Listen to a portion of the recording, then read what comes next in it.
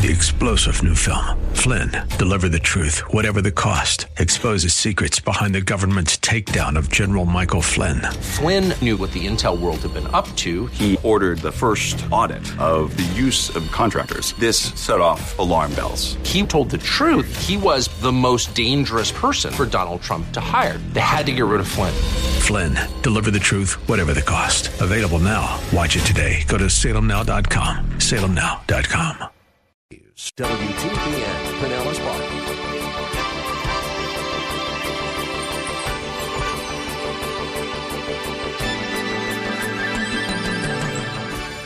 Remember, the point here is that rather than being resentful over this injustice, we're to demonstrate the righteousness that Jesus Christ has demonstrated. That righteousness that He's transformed our hearts with. He's given us a new nature. We can do this.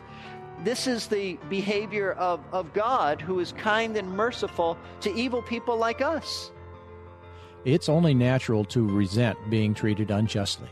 I remember twice being physically punished in school for things I didn't do. I was so furious I was shaking. But that was my old nature. The new one is much more aware that if God really gave me what I deserve, I'd be on fire. But I still struggle sometimes, and I suspect we all do.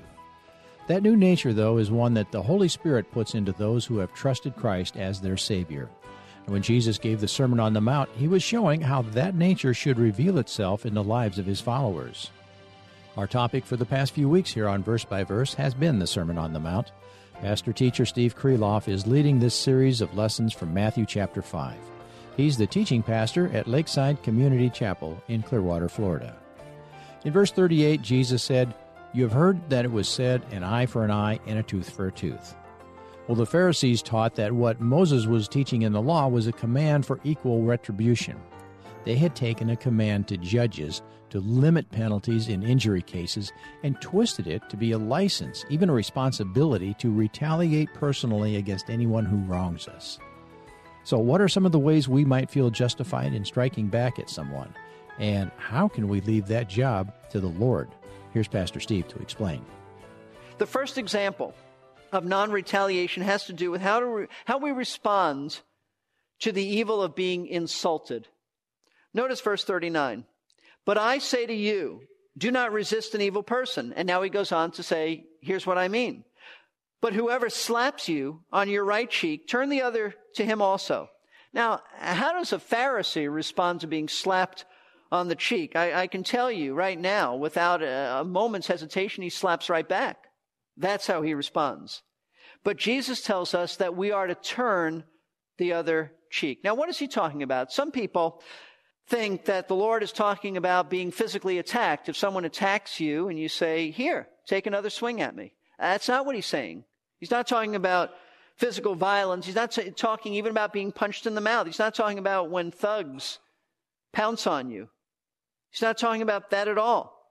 He's not saying just stand there and take it like a punching bag. That's nonsense. The Bible doesn't teach that. Defend yourself.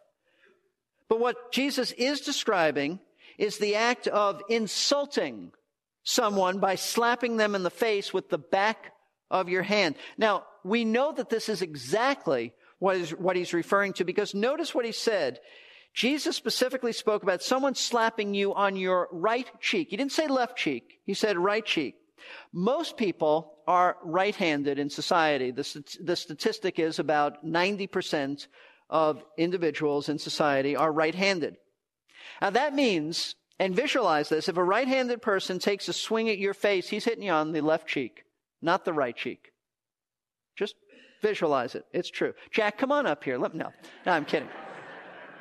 See, I didn't have you in the first service to do that, but you can visualize that. If someone takes a swing at you, they're hitting you on your left cheek. But a backhanded slap by a right-handed person would result in being slapped on the right cheek.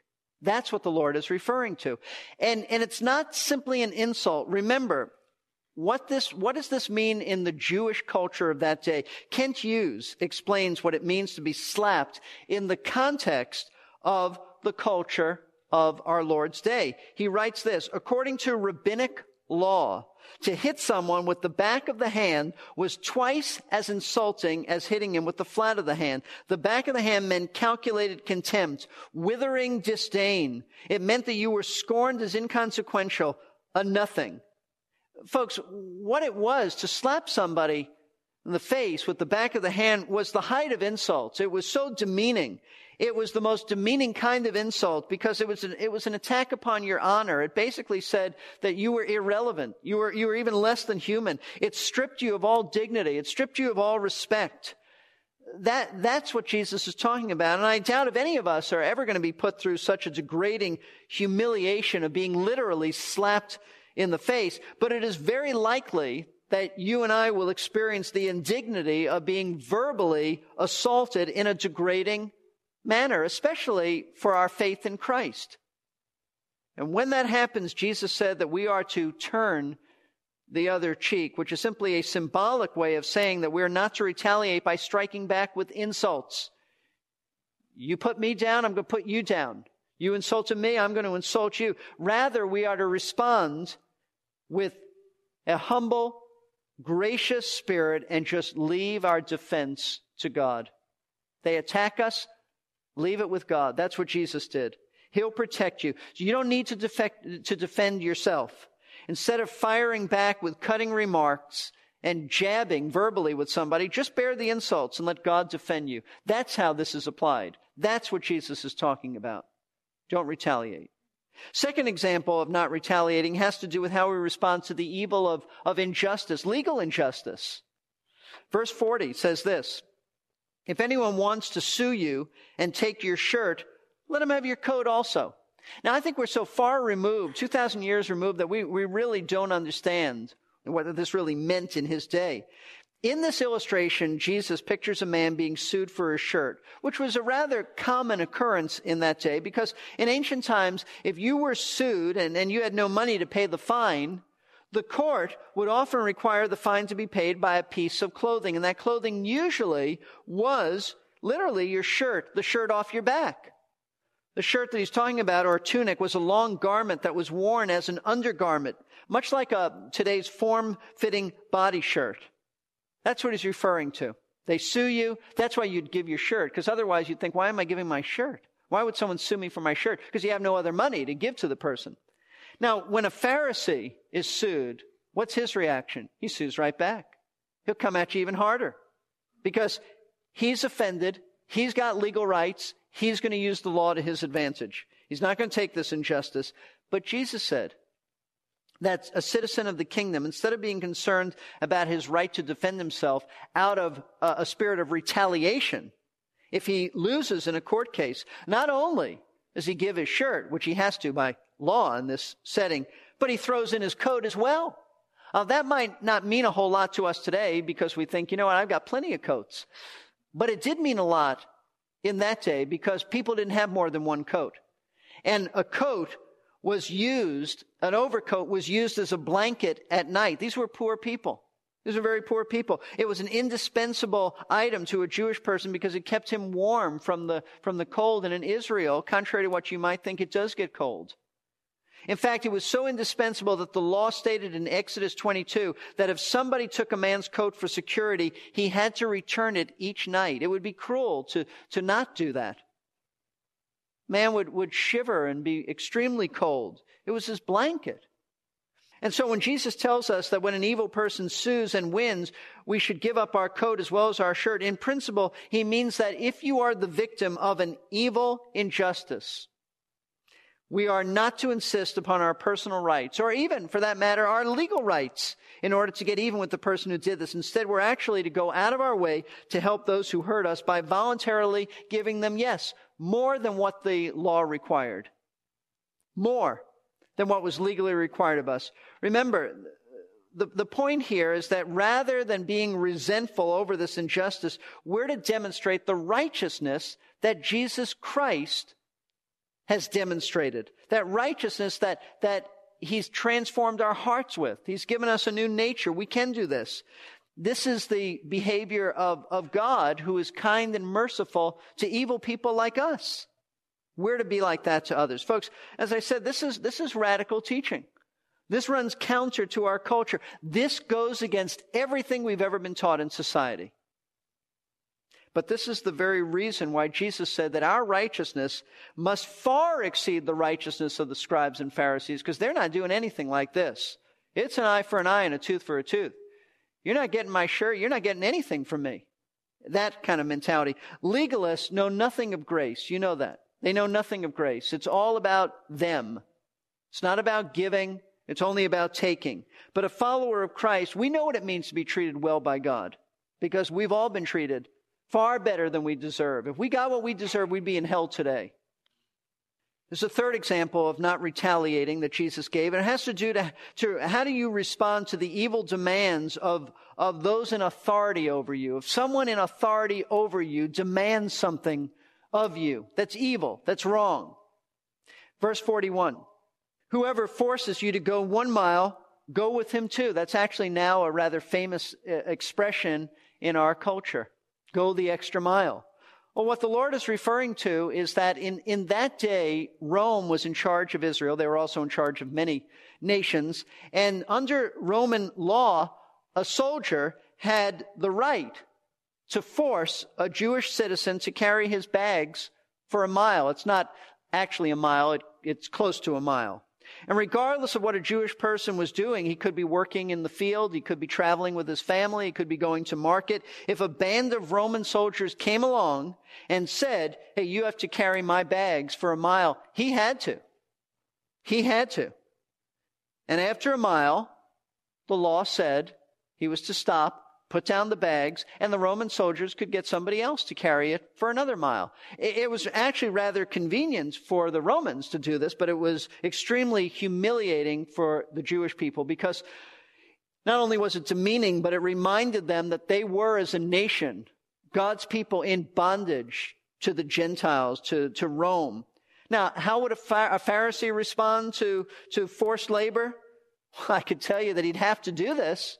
Otherwise, he'd be attacked by the soldiers, but he'd do it with deep resentment. He'd mutter under his breath, and he'd long for the day when he could get back at Rome for demeaning him like this, for degrading him.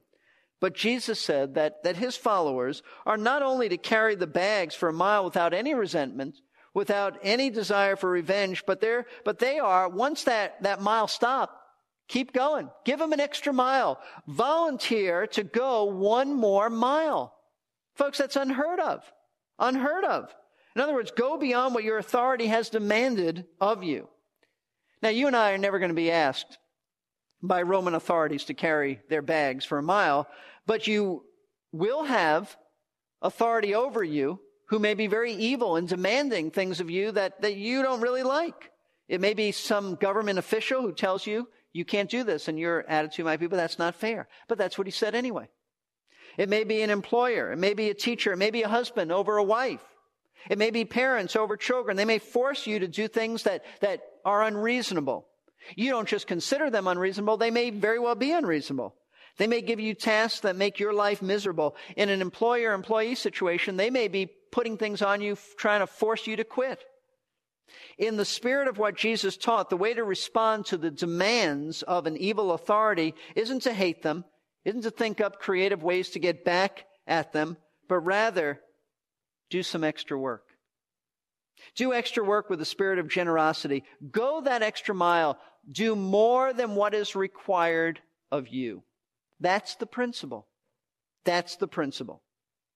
Fourth example that Jesus gave of how not to retaliate and how to respond properly to evil is the evil of being taken advantage of financially. This is the one that, when it gets to our checkbooks, this is the ones we perk up on. Verse 42, give to him who asks of you, and do not turn away from him who wants to borrow from you. Now, I think that I must clarify this. This is not an open encouragement to give money to every freeloader and every professional beggar who pleads with you for money. We're to be discerning. There are professional crooks out there that play upon Christians. They know how to get it out of you. They make you feel guilty. They say, don't you love people? And they know exactly what they're doing. They're freeloaders. Paul made it very clear in 2 Thessalonians 3:10, he said, if a man is not willing to work, he's not going to eat either. Don't give to somebody like that. Don't give to somebody who pretends that he needs this, but he's not willing to work, and he doesn't really need it. He's going to spend this money on drugs or alcohol. You're not obligated to help a person like that. So understand, he's not talking about that. And I might add, Paul wasn't saying don't give to somebody who can't find work. He's talking about somebody who refuses to work. So we want to eliminate that. The Lord is not teaching that just because somebody asks of you, be naive and just give to everybody. We have to be discerning. We have to be.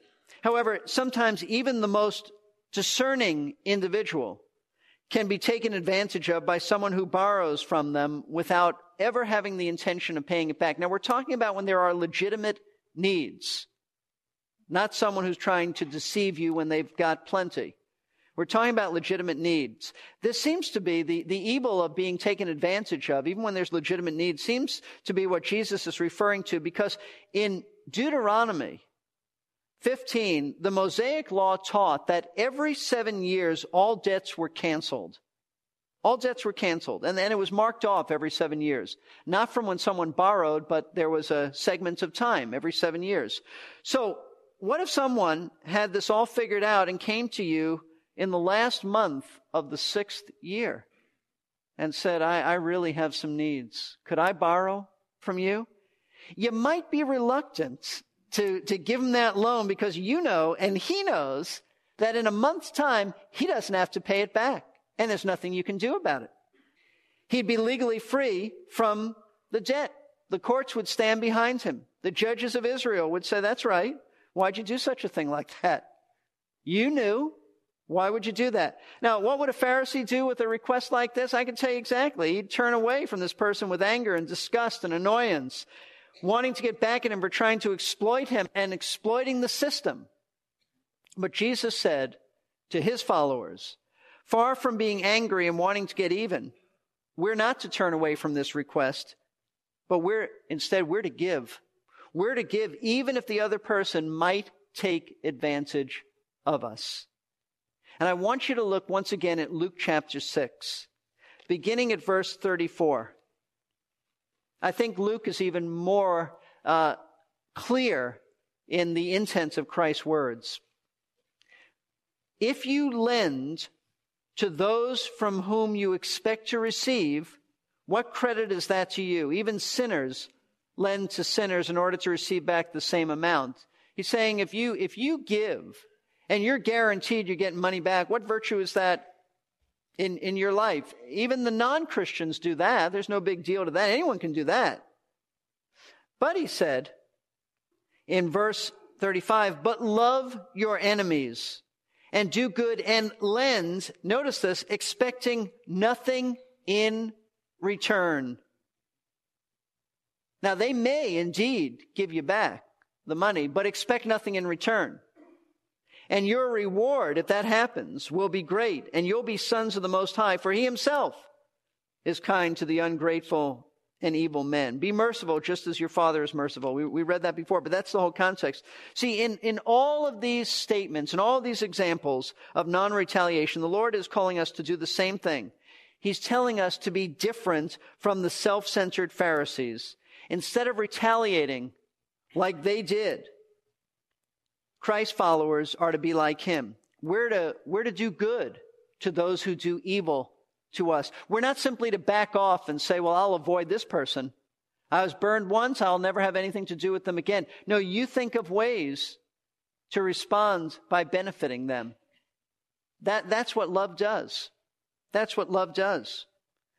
Instead of retaliating, we're to be giving. Now, someone may say, but why? Why let someone get away with doing evil like this? The answer is they don't get away with it. Nobody gets away with it. Romans 12:19 says, leave room for the wrath of God. God will deal with them. Whether in this life or in the life to come, let the Lord deal with them. Get out of his way. You'll only mess things up. It's not your responsibility to punish anybody. Unless you're a civil judge, it's not your responsibility to do that. It's not my responsibility. If somebody comes at us, you've got to make sure of your motivations. This doesn't mean that you never file for damages. This doesn't mean that you don't use the legal system. But it does mean that if you do that, make sure that it's not born out of the evil motives of striking back. That's all this is saying. This doesn't mean that there's never to be any lawsuit. It doesn't mean there's never to be. Now, we're not to ever sue another Christian. 1 Corinthians 6 says that. But it simply means that you are never to do anything motivated by retaliation. Let God take care of the evil in His own way and in His own time. Just make sure that you do the loving thing and are not guilty of vengeance. Let's look to the Lord in prayer, and we want to ask some questions as we're quiet before Him. First of all, are you really a follower of Christ? How you respond to a message like this is very revealing of how far you'll go in following Christ. Because this kind of stuff is not convenient. This kind of stuff goes against our grain.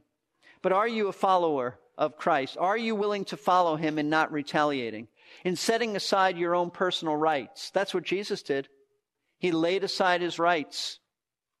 He had every right to continue in the form of God, but Philippians 2 says He laid aside His rights so that He became a man, and becoming a man, He humbled Himself and went to the cross.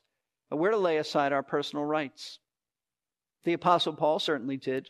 Insulted, beaten, scorned, laid aside his rights. You and I are called to die to ourselves and to refuse to be concerned about your rights and your honor. As I said before, if God gave us what we deserved, we'd all be in hell this very moment. He gives us instead mercy and kindness and calls us to be like that to others. Folks, you want to make an impact on your world? You want to really represent Christ well, then live like this. And ask God to show you the individual situations and how you have to apply it to those situations. Second question, have you ever received His mercy and kindness? Found only in Christ. In the atonement of Jesus Christ, He died for sinners. If you know you're a sinner, and you know that you need forgiveness of those sins, then that's only through the death of the Lord Jesus. If you've never trusted Christ, I urge you to repent of your sin, turn to Him, believing that He died on the cross to pay for your sins. And as you do that, there's a submission. Not only are you trusting Him for salvation, but in your trust, there's an attitude of submission to His authority over you, so that you're willing to follow Him, even in not retaliating. Father, thank you for your word. Thank you for a passage like this, Lord, that deals with such practical issues, Lord, that we face all the time, work, school. We live in an evil world. We live with evil people who do want to hurt us. And perhaps, Lord, in this whole setting, you were referring to persecution and what might happen as we face that. But even if it's not persecution, Lord, we face this just in the daily grind of life. Help us to be those who never are vengeful, but who are loving and kind. Lord, to remember your grace and mercy in our own lives. And we pray that for those who need Christ, you'll draw them to yourself. For those battling with attitudes, even today, may this be a liberating, a very freeing study this morning. And we pray this in Jesus' name. Amen. Amen. It's hard when we live in an unforgiving, retaliatory world to remember that vengeance is not our job. It's God's job, and He will take care of it at the right time. Thanks for tuning in today to Verse by Verse as we learn about the Sermon on the Mount. Our teacher is Pastor Steve Kreloff, the teaching pastor at Lakeside Community Chapel in Clearwater, Florida. If you're curious about Lakeside or would like to talk with someone about salvation, call Lakeside at 727-441-1714. You'll find lots of information about Lakeside, including service times and directions, on the website, lakesidechapel.com. That's lakesidechapel.com. And if you'd like to request a free audio CD with the sermon Pastor Steve just finished, message 4132, an eye for an eye and a tooth for a tooth, call that same number, 727-441-1714. Or you can listen to today's or any previous broadcast at our website, versebyverseradio.org. Go to the Message Archive page and you can stream or download those files at no charge. If you'd like to help Verse by Verse with a financial gift, though, we would be grateful. If not for the generous gifts of our listeners, we could not continue these broadcasts, so thank you. There's giving information on the website, or you can call Lakeside at the number I gave earlier, 727-441-1714. This is Jerry Peterson. The Bible says we are to love our enemies. Anyone find that easy? Me neither. We can all use some help there, so join us for the next Verse by Verse.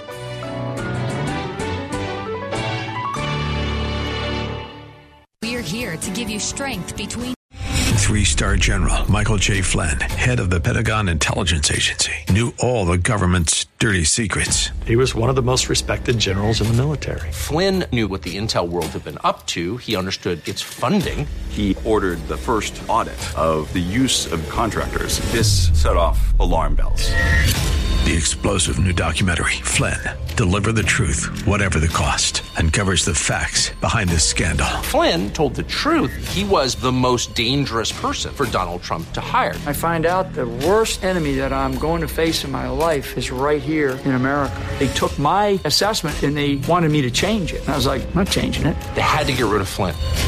With in-depth interviews, archival footage, and never-before-seen personal records of the man behind the headlines. I just felt like I was drowning. Flynn, Deliver the Truth, Whatever the Cost. Available now. Watch it today. Go to salemnow.com. salemnow.com.